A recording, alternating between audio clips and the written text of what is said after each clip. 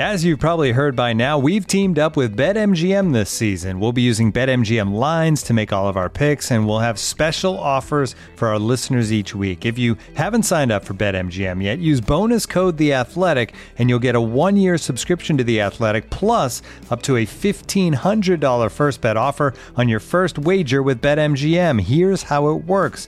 Download the BetMGM app and sign up using bonus code The Athletic. Make your first deposit of at least $10. Place your first bet on any game and claim your voucher for a 1-year subscription to The Athletic. See BetMGM.com for terms. U.S. promotional offers not available in D.C., Mississippi, New York, Nevada, Ontario, or Puerto Rico. Gambling problem? Call 1-800-GAMBLER. Available in the U.S. Call 877-8-HOPE-NY or text HOPE-NY 467-369 in New York. Call 1-800-NEXT-STEP in Arizona. 1-800-327-5050 in Massachusetts. 1-800-BETS-OFF in Iowa. 1-800-270-7117 for confidential help in Michigan. 1-800-981-0023 in Puerto Rico. First bet offer for new customers only in partnership with Kansas Crossing Casino and Hotel.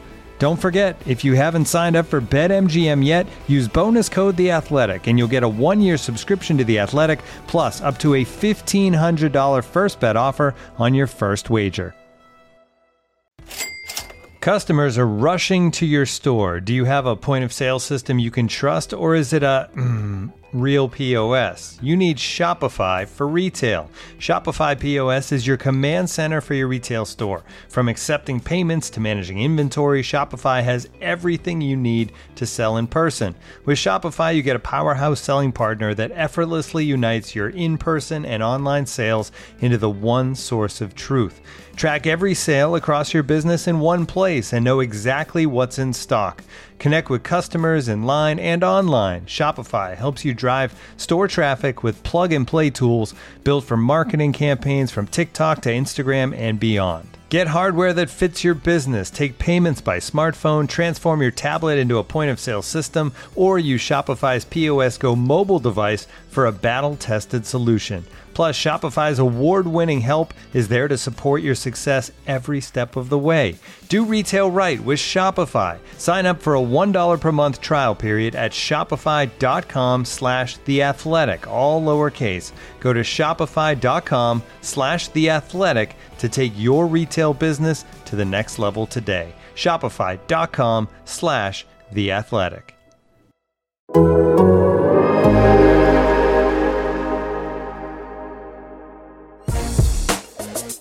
The culture is the culture. It's 4 to 6 A to B, competitive excellence, and the brotherhood. The plan to win has never changed. So the culture here and the plan to win is always going to be here at Ohio State. Welcome back to the latest edition of 4 to 6 with A and B. I'm here with Bill Landis, and I can't believe you want to do a podcast with me right now after spending 3 hours in the car getting talked at. Well, we're recording this on a Friday. You'll probably be listening to it on a Saturday over the weekend. The original plan was to record at the NFL Combine in Indianapolis, where we just were for the past couple of days for work meetings mostly, but I was afraid of hot mics there, so I figured it would be best to do it back here in Columbus. Yeah, hot mics are not good. Mostly I forgot to bring the stuff, so here we are. And Landis is usually the responsible one, but to completely forget to bring the kit. Not sure where you were, but I did want to record under the Athletic banner, the standard of new journalism. The standard of sports journalism. The new standard of sports journalism, which I think it is. And later on, we'll ask you to sign up for it. But first, how do you want to outline this, Bill? Let's plan our podcast. Well, we have a lot of different topics, and we were at the Combine, but we weren't at the Combine. We were Combine adjacent. And I think the first thing I wanted to talk about is the reporter that asked Jeff Okudah if he had a tendency to get kind of sloppy out there. And I thought that was a really funny way to phrase the question. I was laughing about it when I was reading about it earlier today. I was just wondering, Bill, do you ever have a tendency of getting kind of sloppy? And what do you have to say for yourself on that? Only when tequila is involved. And I don't drink a lot of tequila. But it's happened on occasion. I don't know. Nick Baumgartner, who covers the Michigan teams and the Lions for us, was there because it looks like the Lions might draft Okudah at number 3. And Nick, who is a football observer who I respect very highly because he knows what he's talking about, loves Jeff Okudah, and he thinks the Lions are going to love Jeff Okudah. And I thought that was interesting. Not that it's surprising, but I think Jeff Okudah is like further solidifying himself as one of the top players in this draft. But I asked him, like, what was that about? He's like, I don't know. The person asked the question, Okudah put him in his place, and then the guy, like, ran away. The question was, or asked him about a tendency to get kind of sloppy, and that's the quote. And the response was, I had 0 pass interference, 0 holding, so cut the tape of the game. I think you might have seen something else. Yeah, it was sloppiness, and then it was, like, mentioned that he has penalties, and it's like, he didn't have any penalties. 0. So I don't know. He's a physical player, and I'm sure if you actually watch the tape, he got away with some stuff, but it wasn't called for anything. He's definitely not sloppy. If anything, he got tighter with his technique in the last year. I think sloppy is an interesting word for a cornerback who's going to be a top 5 pick. And I just hate the combine because of all the questions and the it's the dumbassery. I don't know how to say it. But just the whole spectacle of it and people asking questions about the future and old teammates and everything that is the guys were there to run a 40-yard dash and go home. And it's just there's nothing interesting happening there. And I kind of think the whole thing is a big giant spectacle for the NFL Network. I honestly question how much NFL franchises even get on this day because all these guys are going to participate in Pro Day. The numbers that they put up later on in the process are going to be the ones they go by. I mean, I don't know. I know that millions of dollars are at stake when you're drafting people in the top 10, but this whole thing's a joke to me. I just got very sad. Wow, I thought you were making that face because I was saying something you didn't agree with. No, so we're gonna do later in this podcast. We're gonna do our defensive preview for spring football because we did offense in the last podcast. Spring football starts Monday, and we have something to talk about that bums me out a little bit. It's not anything bad for Ohio State. It's purely selfish reasons, but we'll get to it. That's called a tease. Okay, yeah, I'm kind of bugging out right now because your face looked pretty serious there. No, I'm just sad. So you agree with me that the combine's kind of stupid? Maybe for us, but you think it's good for the NFL teams? I think it's kind of silly. It's a spectacle. I think athletic testing is important. To put it on this stage, I think is kind of weird. To have these guys interviewed at a super important juncture of their professional life when they'd probably literally be doing anything else in the world, I think is kind of strange. Especially there's just not much depth to the interviews because it's a hard place to do them. So yeah, I think it's kind of strange. I think teams would be better served by just putting them through private workouts and private interviews and stuff like that. Bill, what if you took a job as the next NFL insider for ESPN.com and you're the next Adam Schefter? It's me, Adam Schefter. Yeah. And then you had to go to Indianapolis with 80 other people and you had to do your interview publicly, and then when you were going into your interview and you came back out, you had to stand at a podium and you had a bunch of reporters asking you how good I am at my job. Meaning, sounds terrible. That you would have to be like, so you're going to the NFL, but how's the Athletic doing? Ari's great still. That's what happens. Yeah. It's stupid. I hate it. And you also get asked if you've met with the Jets. Yeah. So have you heard from the Jets? That's a very popular question at the Combine.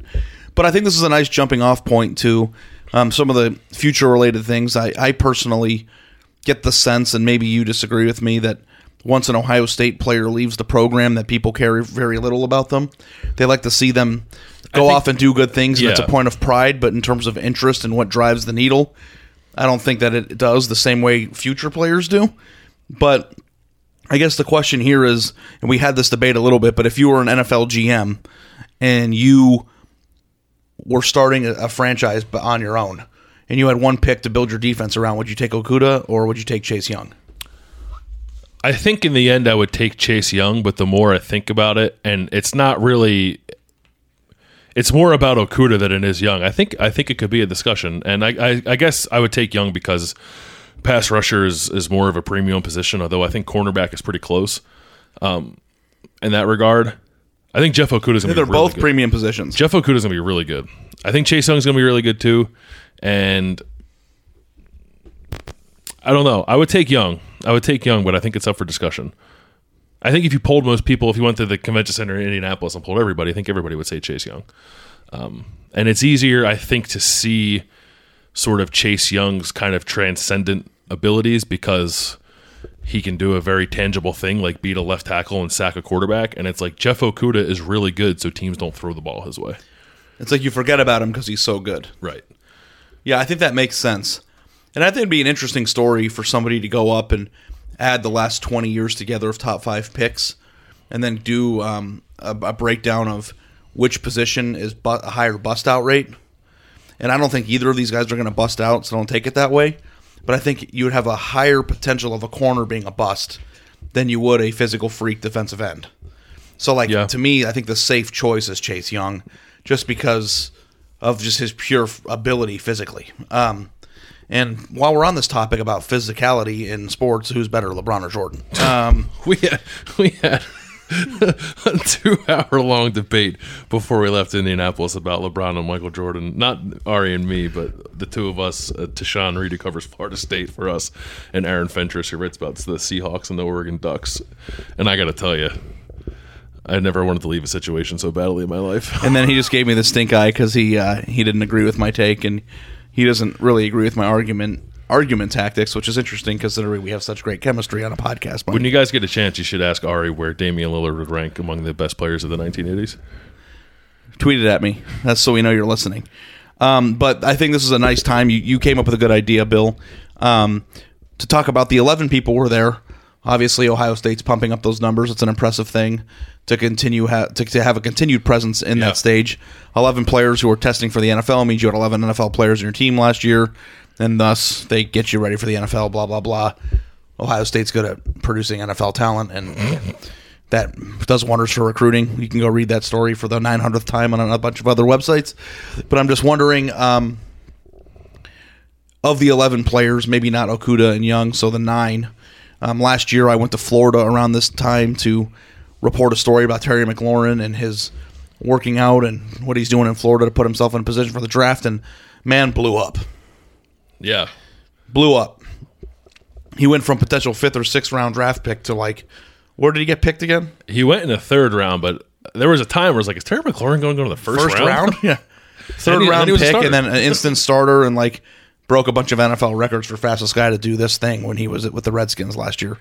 And I guess the next question is, of the 11 or the remaining 9, not Young and Okudah, because top 5 picks are expected to be superstars, which one of Ohio State's remaining 9 players at the combine do you think has the best chance of being like Terry McLaurin? Like blowing up like that? Yeah, blowing up into the process. I think if you would have asked me this 2 days ago, I might have said KJ Hill, because I would have had Terry McLaurin on the brain, and that would have been based on maybe Hill being a tick faster than people might have expected him to be, but then he ran a 4.6.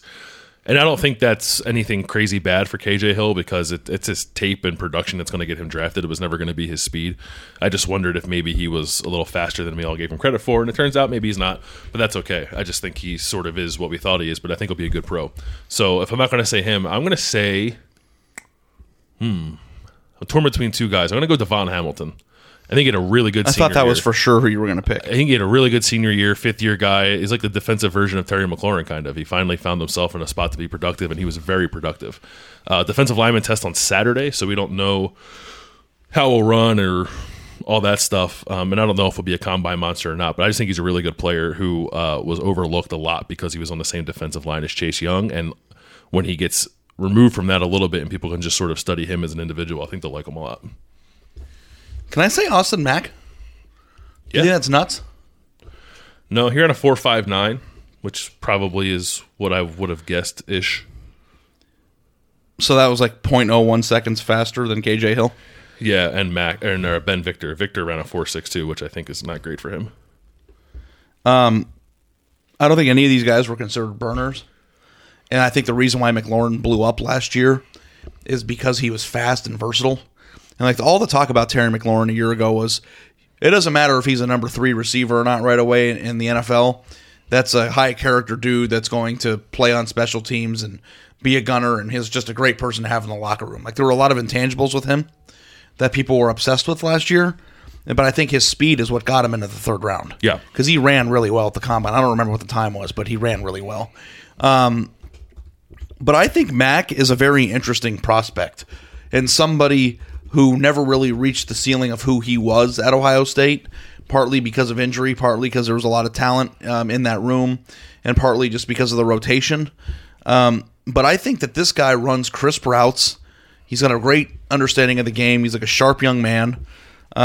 He has incredible hands. Yeah. And we used to joke all the time in the press box, the the guy might drop a screen and then go up and do an Odell Beckham catch on the, and I think the athleticism and the ability to even make those Odell Beckham catches makes me feel like I'd take a flyer on him. And like, what do I think he might be? I think he could be like a reserve slot receiver somewhere. I don't know if he's ever going to be an Odell Beckham type player or somebody that's going to be a number one for you. But I think as a potential rotational guy in the NFL at wide receiver, I think he has a chance to make it. I just would be very interested to see how things would go for him if he could, A, stay healthy. Because some guys just don't have the bodies to stay healthy long term. And like, I don't know what the reason is. That maybe it's just, genetics. But guys come through Ohio State and some of them just can never be healthy for 4 years. It's one injury after another, and some guys never miss a snap. Mac was more of the injury-prone type. But if he can get into a camp somewhere, get healthy, and actually get some opportunities, because that's the thing, he didn't just get injured, Bill. He lost his spot sometimes when he got injured. Yeah. And at Ohio State, it's really hard to get it back once you do. So I do think that this is a guy that can stick to an NFL roster. I don't know what my feelings would be on, I think Jordan Fuller was a very nice college player, captain, somebody that you want on the back end of your defense. I don't know if I'd want to build anything around him in the NFL. I think J.K. Dobbins, which has been well documented, is way too slow. Jonah Jackson, I don't know, is he a late round pick maybe? No. Is he a free agent? He might be the best interior lineman in the draft. Are you serious? Yeah. He might be like a third round pick. I had him completely mispegged. You're like the offensive line guru. But of all the people on this list, I don't think this is going to be a very huge NFL draft, bang the drum, look how deep Ohio State was last year type of draft. Even if he does go in the third round. I think they're going to have a lot of guys. Like Chase and Okudah are probably going to go 2-3. I think Dobbins might go in the first round. I think I'd be surprised. If not, I think he'll go in the second round. I think Malik Harrison's off the board by the end of the third round. I think Jonah Jackson's off the board by the end of the third round. Best interior offensive lineman in the draft is going in the end of the third round? It's not a particularly deep. I'm trying to look at Dane Brugler, who is our draft analyst. Here he is. Pre-combine list for interior offensive line. He has Jonah Jackson at number... I'm scrolling. He has him at number 9. Number 9? For interior offensive lineman in the combine. That's pretty good. It's higher than I thought, but I would think the number 9 interior offensive lineman might be a 5th round pick. No, I think he'll be, if he's, so Dane writes there's no lock for a first round pick at guard or center. It's not a very top heavy group. He has Lloyd Cushenberry from LSU at number 1, Cesar Ruiz from Michigan at number 2. I think that they're all kind of a very closely rated group in that way. Yeah, maybe somebody will be able to hop somebody. Maybe so, a chance. if you have a good run up to the draft, and Jonah Jackson could certainly, I think he could position himself as a top interior lineman, but that could only mean maybe late second, third round kind of pick. But he's not. He will not be. I would be very surprised if he's on the board after the third round. Well, you guys should trust Bill on his ability to break down offensive linemen. That's not my strength, but skill position players, I do believe that also Mac would be my pick. So I like Mac, and it's like I hate when the thing you talk about is like he'd be a good locker room guy. It's like, well, is he a good football player? I think Mac can be both. I like he's very mature. I've always liked Austin Mac a lot. Yeah. Of the 3 receivers, I like him the most. Yeah. And the thing about it is, I like Hill the most, but yeah, I think the thing that's interesting about Hill is that the guy left as the all-time leading receptions leader in Ohio State history, and it's like he had one of the best statistical careers in Ohio State history, and it's like I think he just kind of came and went. He's got great hands, and he gets open. And, maybe that won't translate to the NFL. I think it will, even though he's not like a burner. I think he'll be pretty reliable. Maybe he'll never be like a Pro Bowler or All-Pro or whatever, but I think he'll be reliable. I think the number 1 metric in the entire thing is speed. You don't have I disagree. Yeah. I know you do. And I'm not disagreeing just on principle this time. No, I think that you are. I think that you always disagree on principle. But yeah, I mean, if you look at all of the players who have hopped up high in the draft, they were all burners. I'm not saying he's going to go high in the draft. I don't think he's going to go high in the draft. No, I know. But I think that the best of this group. In terms of the reason why we were talking about this subject to begin with is because McLaurin's a burner. He ran a 4.35. He did? Yeah. That's And, fucking, we knew he Oh was. my God, that's crazy. I almost dropped the... He can drop an F-bomb. We had a meeting. We had a meeting about it. You can drop the an occasional F-bomb, but that was... If it comes out naturally, and that one did. I mean, 4.35 was crazy. Henry Ruggs ran 4.27 the other day, so ain't that crazy. Who did? Henry Ruggs, he ran Really? 4.27, yeah. What do you think you would run? He got a few If hours somebody on him. offered you $1 million and said, you have to start at the beginning of, the 40-yard dash. If you can run this 40-yard dash in 6 seconds, I will hand you $1 million.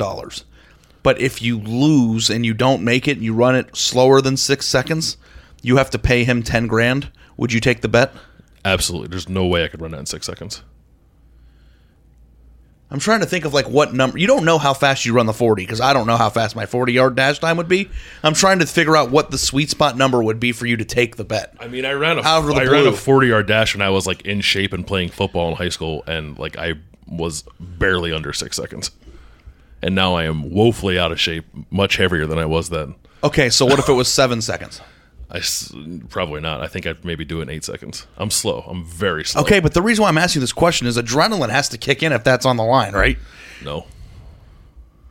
I don't think so. I don't think If you think to yourself, I always like to ask myself this question: how far do you think you could walk if $1 million was at stake? If I said, if you have a month to walk to Cleveland, and if you make it there in a month, I will give you $1 million, would you attempt it? Yeah, I'd attempt it. And don't you think the adrenaline of getting the $1 million, there's no way you could lose that? I don't care how tired you are. Yeah, you would just make it. You would find a way to make it. Endurance and athletic ability are two different things. No, I know, but an 8-second 40 isn't particularly the... I think if I got 7.5 seconds, I think I'd try it. I was what's the metric of where you would stake money? 7.5. I think 7.5 seconds. Because $10,000 is a pretty big amount of money, but it also wouldn't end your life, and you also would have a chance to completely change the way you live. 7.5 seconds. Yeah. Okay, this is fun, and I know this is what by the way, if you're wondering what it's like to be in the car with me and Bill on a road trip, here it is. If somebody said you have to run it in 6.8 seconds, but I'll give you a month and a half to train for it, and you can hire any speed coach you want, I'll pay for the speed coach, would you take the bet? But you have to take the bet immediately before the training. No, I don't think so. Okay, moving on. Yeah. This is 4 to 6 with A and B. We're two crazy, crazy guys covering Ohio State. We appreciate you sticking along and listening to that lunacy, and also hopefully reading our work on The Athletic. If you don't read our work on The Athletic, please consider subscribing. 40% off discount for signing up through the podcast. www.theathletic.com/4-6. Everybody who signs up, 100% of the people say it was worth it, and 100% of the people stay subscribed for more than a year, and 81% of stats are made up offhand. So the next topic we were going to get to are some of these rule changes, right, Bill? That we were talking about with NCAA proposed rule changes. One has a very interesting talking point considering what happened to Shaun Wade in the Fiesta Bowl. Do you want to run us through some of the things that are being proposed right now? Yeah, I mean, I think the most important one would be a proposed amendment to the targeting rule that would allow an injected player to remain on the sideline. And we all remember Shaun Wade getting ejected in the Fiesta Bowl, and Joey Bosa getting ejected in the Fiesta Bowl a couple years ago, and how they had to leave and were paraded in front of the entire stadium back to the locker room for a penalty, essentially. I never liked that. I think Ryan Day earlier this year said that he wasn't a fan of that. I think there are a lot of coaches who aren't a fan of that. I think in some ways that makes the blow of losing a good player even more significant, because you're just that guy's not there even to help you from the sidelines, and I think that can be somewhat important, not ultimately important, but somewhat important. So I like this rule change. The other ones that are proposed are replay review should be less than 2 minutes. Players can wear number 0. Nothing too crazy. They'll be voted on in April. I would suspect they get approved because they usually do.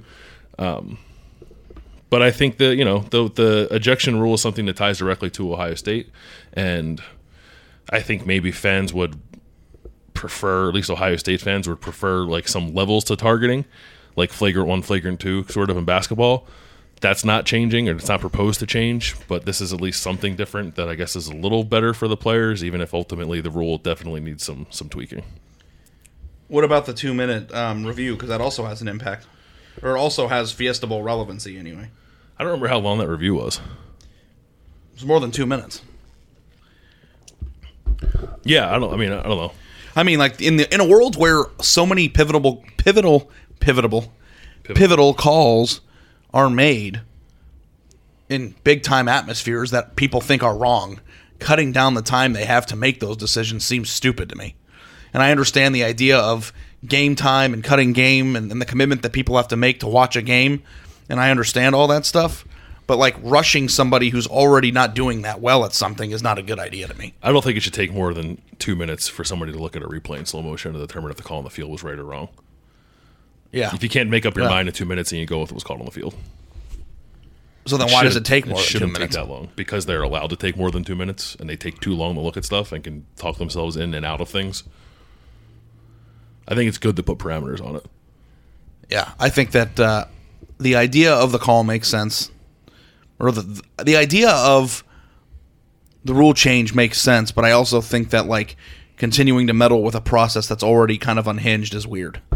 So I don't know if you think that it's going to help tighten it up, maybe like the idea of if you have 2 minutes and they tell you to come out, you're not sure, then it's just default, let the play stand. But it's just a very weird process, and I personally think that there just needs to be a formality to it that everybody follows all the time. I don't know how that works or what that looks like, or whether that's always a person in a booth in a different city overlooking these things, or whatever the process must be. But I think everybody needs to do the same thing all the time, and I'm not sure that's always the case. Yeah, well, I mean, like every ref has to have the same. That goes back to centralized officiating, which I think should exist, but doesn't. Maybe it will someday, but I think that's like step one in that process. But it is kind of crazy to think that like if the review parameters were 2 minutes or less in the Fiesta Bowl, Ohio State might have played for a national title this year. Like it's possible that one change could ultimately change the call. Yeah. I mean, I guess it could. I guess my thing is like if it's taking that long for you to figure out what you think the right call is, then there's probably not conclusive anything to show you whether or not the call on the field was right or wrong. So you just go with like the human element, what was called on the field. It shouldn't take you more than 2 minutes to figure out whether it was right or wrong. And if there's not a good enough angle to tell you, then you go with what happened on the field. You don't just keep looking at it like it's Zapruder film until you make up your mind. What's wrong with the Zapruder film? Second shooter. Shout out to my dad. He's obsessed with the JFK assassinations. To the point where we're concerned about him as a family. So what's the last thing that we were going to talk about besides just defense? Is it defense? No. Ryan Day got a contract extension. Okay, Ryan Day got my bad host. Yeah. Maybe. Tell the people and tell me what you're thinking right now. We don't have to do that. Ryan Day signed a contract extension this week. It was approved by the Board of Trustees. He's getting a nice raise. He's on the books through 2026. He's getting $5.4 million plus $1 million in a retirement fund this year. So basically $6.5 million all told. $6.5 million next year, $7.6 million 3 years from now, which is right where Urban was when Urban left. None of this is surprising, I think. We knew he was going to get years added on. I think we knew that a raise was coming for him based off how they played last year and where his salary ranked nationally. He's now the second highest paid coach in the Big Ten behind Jim Harbaugh, and he's like kind of right there with James Franklin. They're on kind of similar pay increase paths. The thing I was most interested in, and what we realized on Thursday after it was approved, is what the buyout would be. It's $3.5 million and decreases by $500,000 every year after that, and that is not as prohibitive as I thought it would be. Yeah, what is a good, a very high buyout that a coach might think twice about? Like $10 million. Is $10 million, is that typical? No, it's probably atypical. James Franklin's buyout, for instance, this year is $5 million. And James Franklin's name comes up like every year for the USC job, and his buyout's $5 million. Like Ryan Day's name comes up with NFL jobs, not other college jobs. You wouldn't think another college job. But it comes up with NFL jobs. And $3.5 million is not a whole lot of money to have to pay if you want to get Ryan Day. Somebody will pay it. Yeah, and maybe they're just not scared of it. Maybe Ryan Day has made it abundantly clear that he's not interested in that right now, and that's why it's so low. But I thought it would be higher than that. Yeah. The idea of just him getting a raise in extra years, I just think is just, part of the reason why I just forgot about it is because I don't think it's that interesting. I mean, like, the coaches that are getting hired around the country are paid more than Ryan Day. Of course he's going to get a raise. No, it's not surprising. Yeah, it's not surprising that he got a raise. Like, he got one. Like the head coach got an extension and got a raise. Like, I don't think it was like, we just don't pretend like it didn't happen. He's on the books for 7 years. That's a long time. I think that's interesting. That's a long contract. I don't know how much that impacts recruiting or not. But there's also a question of like where Ryan Day. There are people. We were talking with people, and we were talking with our staff out in Indianapolis that Ryan Day is like the third best coach in college football. He's not paid like it. Should he be? He's only okay. I think this is an interesting discussion because there's two. This is two flight.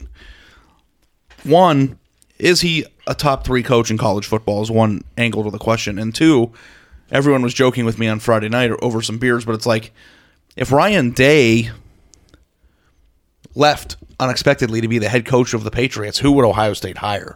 And I think that's a terrifying game to play right now for Ohio State fans. But it's like if you're looking at like coaches' salaries, like Dabo Swinney's the highest paid coach in college football right now, and Nick Saban's number 2. Dabo made last year $9.255 million, and Saban was 8.7. And then you get into Jim Harbaugh, who's number 3. Like, I think Ryan Day's a better coach than Jim Harbaugh. Like, Ryan Day right now is better than the 3rd highest paid coach from 2020 or 2019. Excuse me. Who's also in the same conference. Who's in the same conference and is at a rival school, and he's younger. And I think part of the reason why, but like if you like look at the list of the top 10, I'm going to read off the top 10 here, Bill. Number 1's Dabo in terms of highest salaries from last year. This is last year. Dabo's number 1. 2 is Saban. 3 is Harbaugh. 4 is Texas A&M, Jimbo Fisher. 5 is Kirby Smart at Georgia. 6 is Gus Malzahn at Auburn. 7 is Tom Herman at Texas. 8 is Jeff Brom at Purdue. 9 is Lincoln Riley at Oklahoma. 10 is Dan Mullen at Florida. Now, I'm not sure. There's only 3 coaches I would take over him on that list. What 3 would, or what would that number be if I put you on the spot right now of coaches you would take over Ryan? 2. So just the top 2? Mm-hmm.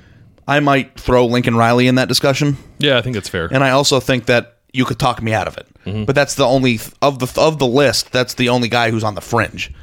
So, like, I used to think, is he the 3rd best coach in college football? It's like crazy, but when you look at this list, who's on this list that makes you think twice besides the guys who've like won multiple national championships in the last 5 years? Nobody. Well, the thing about it is like Ryan Day had a really good first year with a roster that was really good that he inherited. And you can't judge Ryan Day based off of what happened last year. I think he's a good coach. I think he will prove himself over the long run to be what we're talking about here.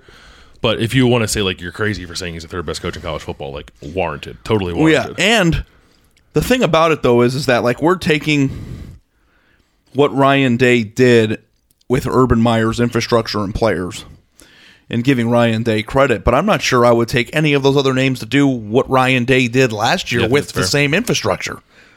Yeah. Because we've seen them fail in other regards. And it's really funny because, like, the thing that I often think, and you know what, it kind of hit me when I was looking at this list, Bill, is Tom Herman. It's like Tom Herman could be fired in 8 months. Mm-hmm. If Texas doesn't compete or win the Big 12 this year, I think he's gone.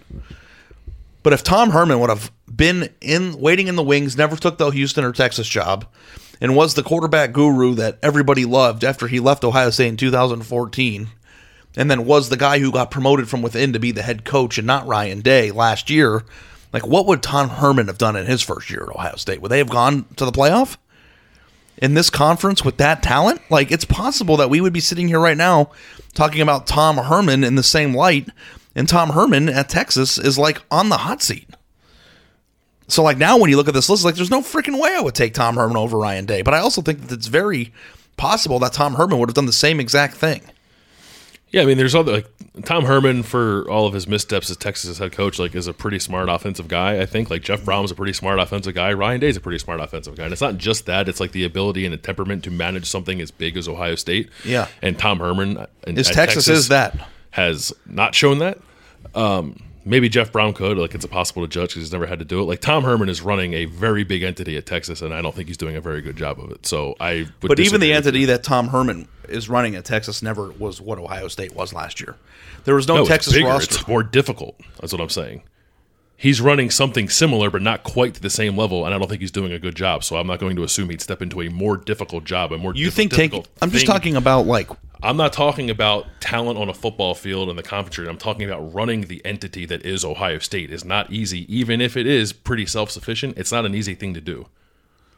And Ryan Day seems to have the right temperament for it, and I don't know if Tom Herman does. Oh, that makes sense. I think Tom Herman would have taken them to the playoff last year if he would have just stepped in. Yeah, maybe. I think it's possible. And I think the team is the team is very talented. Yeah, So, no, like, I know, they're- but like they were Ryan one of the Day top is like four. has great temperament and is an amazing coach. And we're sitting here talking about how we would only take Dabo or Nick over him. It's Dabo, Sweeney, or Nick Saban. And it's just like, but like to your point, I'm making your point that you're trying to make. And that point No, is I was disagreeing with you. That is like I don't think it's a hypothetical. It's not even worth getting worked up over. But it's like I don't think Tom Herman would have taken Ohio State to the playoff last year. That basically is what I'm getting at. I just don't think he's a good coach. I think he's a good head coach. damn. I think he's a good offensive coordinator. Or at Damn. least he was. I'm speechless. He's getting paid $6.7 million a year at Texas for win 9 games. Well, he's going to get fired. I think he's. I gonna know, get but fired like if I he just doesn't feel win a league like this year. it doesn't. I think the hard part is the infrastructure and the talent accumulation. Once you get it to what it was last year at Ohio State, like maybe Tom Herman wouldn't have been able to manage it to go get Justin Fields. I mean, he couldn't like, win with a talented team in a worse conference. This type of talent that Ohio State had last year is atypical. Didn't they lose to Kansas last year? Yeah, that was. But it has nothing to do with what I'm trying to communicate. Ohio State's roster and team last year is nothing like he's had ever. Yeah, no shit. I know Yeah. that. I'm saying the guy is not a good head coach, so like I don't think you have to be- I don't think you roll the ball out and get to the playoff. Basically, is what I'm saying. Yeah, I being don't, a good also don't coach think you need to be matters. Bear Bryant to go to the playoff in the Big Ten with the team that they had last year. Okay, he's not Bear Bryant either.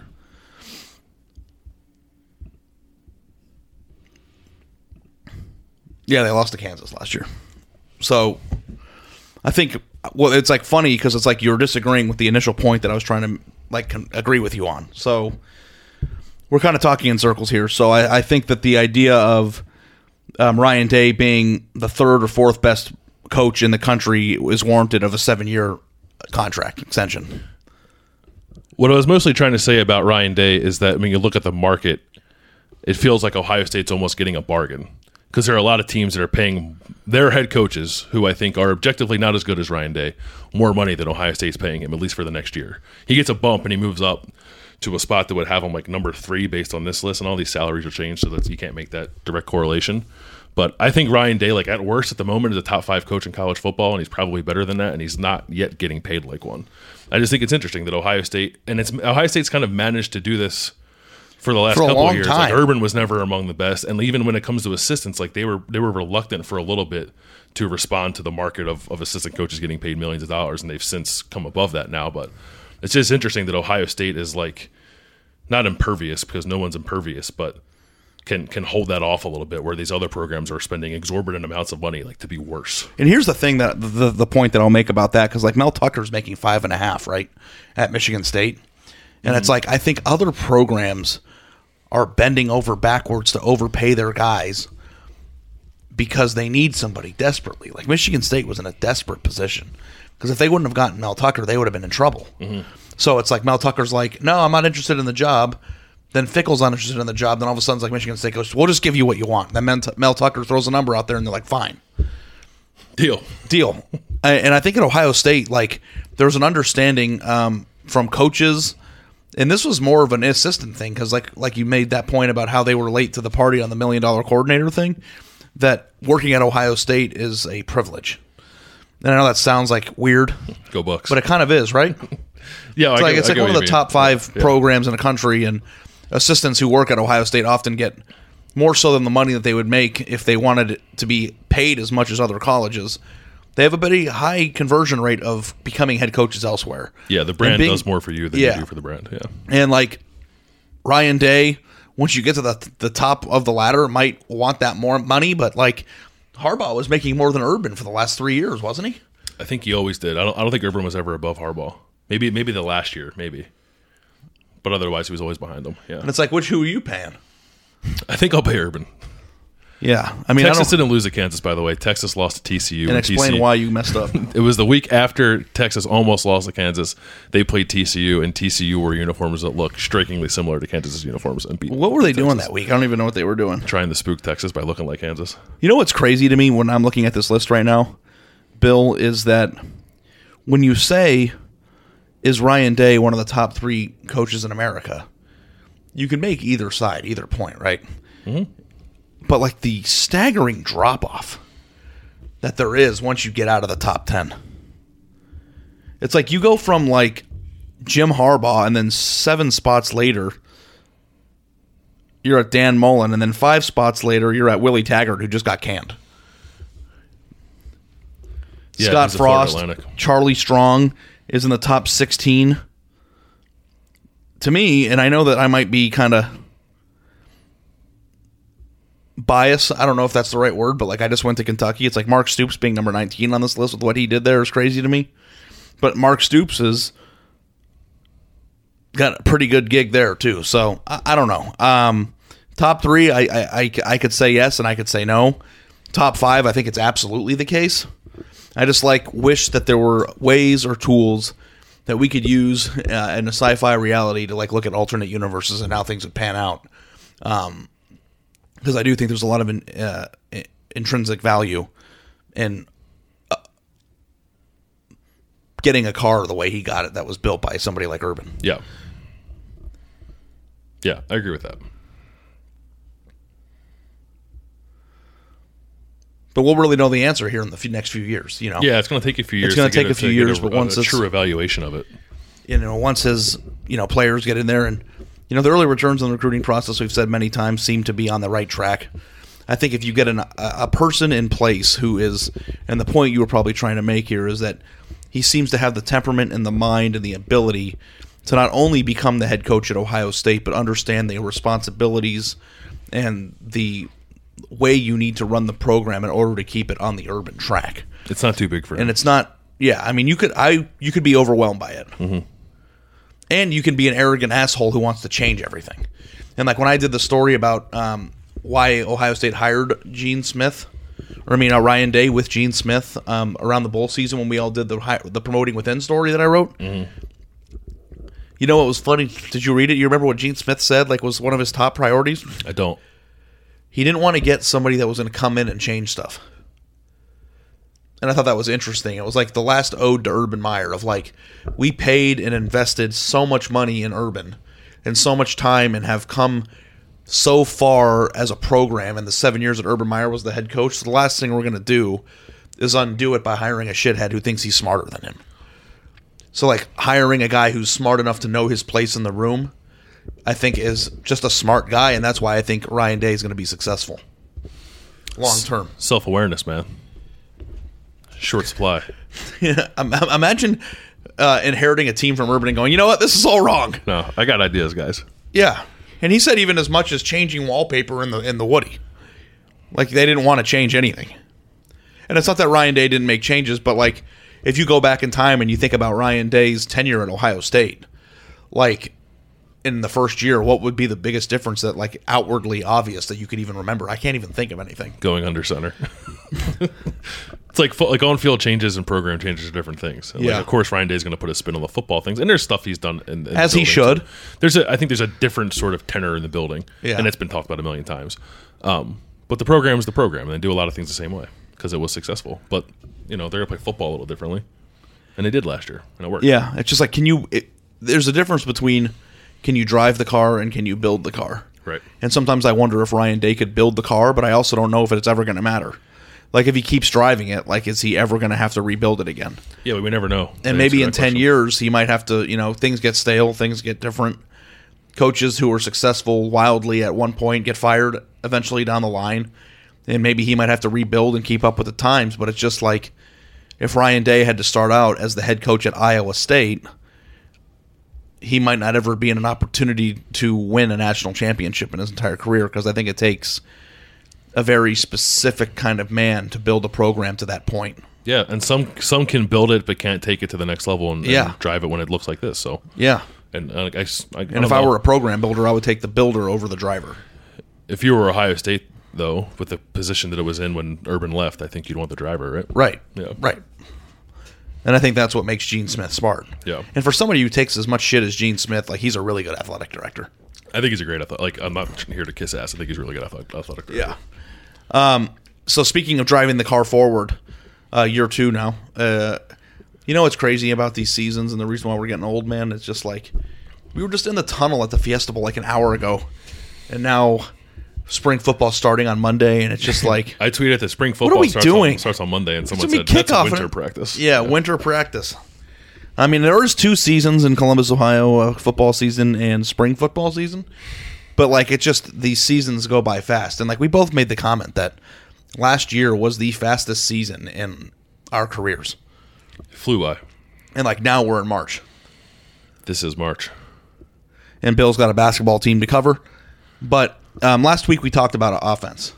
And, you know, I think a lot of people were very intrigued by the backup quarterback discussions and stuff. But like, to me, whether or not Ohio State is a national caliber team is going to rest solely, and I mean that solely, on the defensive side of the ball.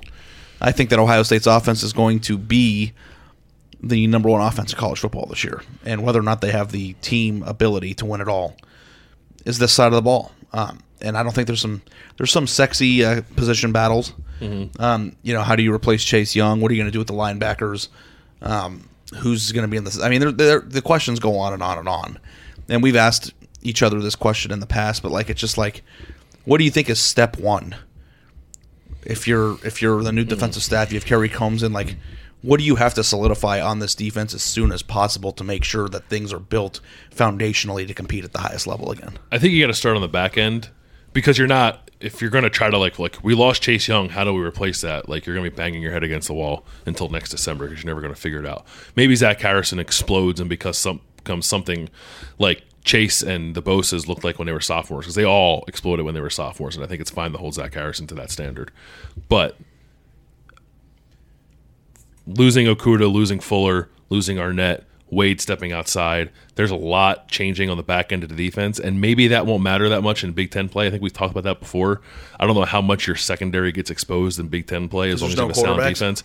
But once you get into the level we're talking about and you're competing for national championships, the playoff and the national championship, you're playing elite quarterbacks, you're playing elite receivers, you're playing offenses who can get their head out of their ass. I think it matters what you have on the back end of the defense. So I'm most curious about that. In a world where like the front end and the back end of the defense are changing a lot, I'm most interested about what's going to happen on the back, like starting maybe at nickel and how it builds out from there. I think we know that Josh Proctor is most likely going to be the starting safety. I'm curious like what it's going to look like, because Kerry Combs said when we talked to him a couple weeks ago, like they're not deviating from what they looked like last year, but then Ryan Day said they got to be a little more versatile in what they were doing. So I don't know if that means like more 2 high safeties, more like Pete Werner playing deep. Like, I don't know. I think there's a lot of stuff on the table. Pete Werner's like 242 pounds now, and Ross Fulton, who works for Buckeye Grove, pointed this out on Twitter. Like, maybe he might move to Malik Harrison's spot and somebody else plays where Pete Werner was last year. I think there's potentially a lot of moving parts on defense. But I'm most focused, at least at the start of this, on the back end to see who emerges at corner and who plays the slot with Shaun Wade stepping outside. I mean, like, when we look at what we're going to be doing on Monday, which is standing there watching practice. Full practice. It's spring, but it's full practice. I have a really hard time with watching it and like deciding like who looks like what. And there's a lot of stories out there of like 25 observations from the first practice, and I think there's only so much you can take because they're not playing with full pads on. So like trying to decide the defensive line stuff is hard. You can't like watch the first practice and go, okay, Zach Harrison's here. You know, like, yeah. And that's what takes time. So I think like from the standpoint of, I wonder what it's going to look like with X's and O's, who's going to be how's the alignment in the secondary going to look? Like, what are they going to do with Pete Werner? I think all that stuff is very apparent very early, and that's what I think is the most exciting thing about watching it on Monday. Not so much physical stuff, but like, I mean, I don't even think they put on pads for like 2 weeks, right? They'll be in shell. Yeah. Yeah. So, For the first week anyway. and there's like a lot of the thing that I'm most interested in seeing is like whether or not Teron Vincent is out there and practicing like with everybody else full speed. Yep. You know, like to me, like there's so much talent on this secondary depth, or I mean on this defensive depth chart that has never done anything yet. And like I feel like a guy like Teron Vincent is a like tent pole of this defense. And like if he's not who we thought he was, or he's not ready to compete physically, I think that changes my entire thought process. You know, and there's like so many high end prospects on this. Demi's Baron Browning, 5-star prospect, going to turn out to be what I thought he was. Is Taraja Mitchell going to, you know, step up into the linebackers, and are they going to have a realignment there? Is like Baron Browning and Taraja Mitchell going to like split time? Is Baron Browning moving? You know, Sean Wade, is he going to be the cornerback that we thought he was going to be? Like, I'm just like listing off everything here, and it's just like it's like so much talent, but nothing is proven, and that's what's so exciting for me. Can I tell you what made me sad?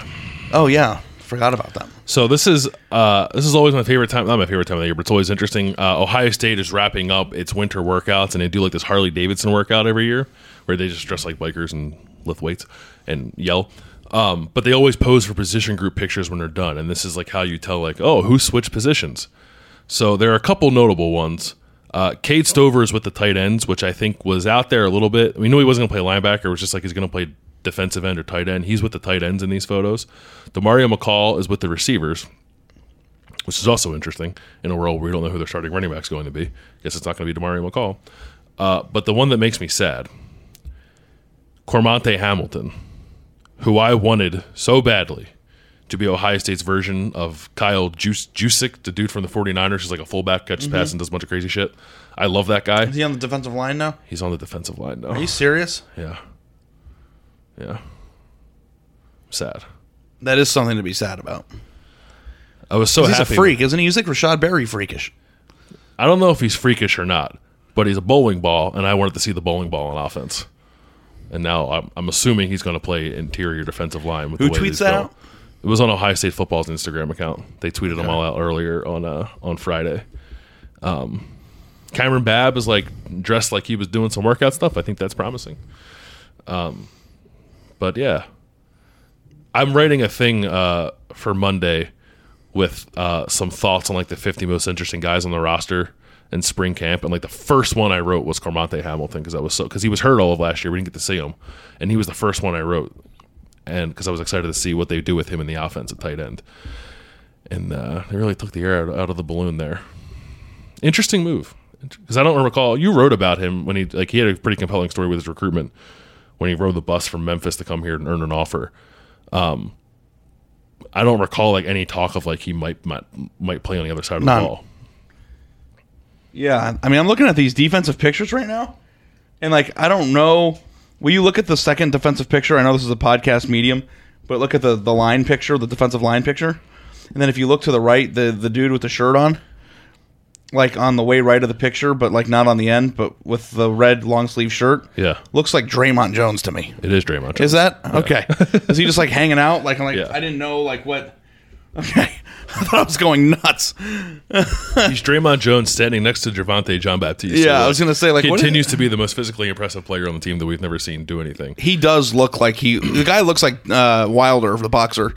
He was on the field last year I might have said this before, at the start of fall camp last year. I was like, who the hell is that? I was like, oh, it's Javonte Jean-Baptiste. It was the Ace Ventura voice. So he said, who the hell is that?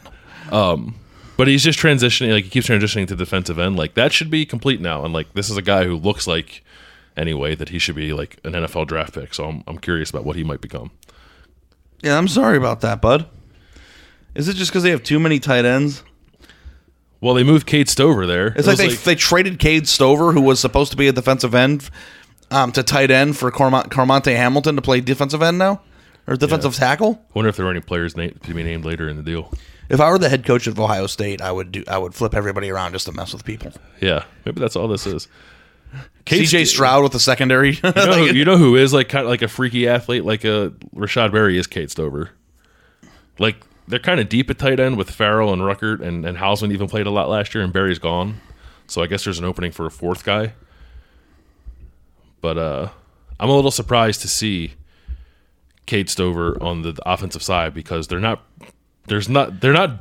deep in terms of like experienced guys on the defensive line. So I thought like that might be a move to like try to find a little something. And I guess the move to try to find a little something on the defensive line now is bringing Cormonte Hamilton over. They are pretty thin at defensive tackle. Last year they had 6. This year they have 4. Yeah. But and that's assuming that Vincent's healthy. I'm bummed nonetheless. It's crazy. Makes me sad. I don't like when Dalla B's sad. I'm legitimately sad.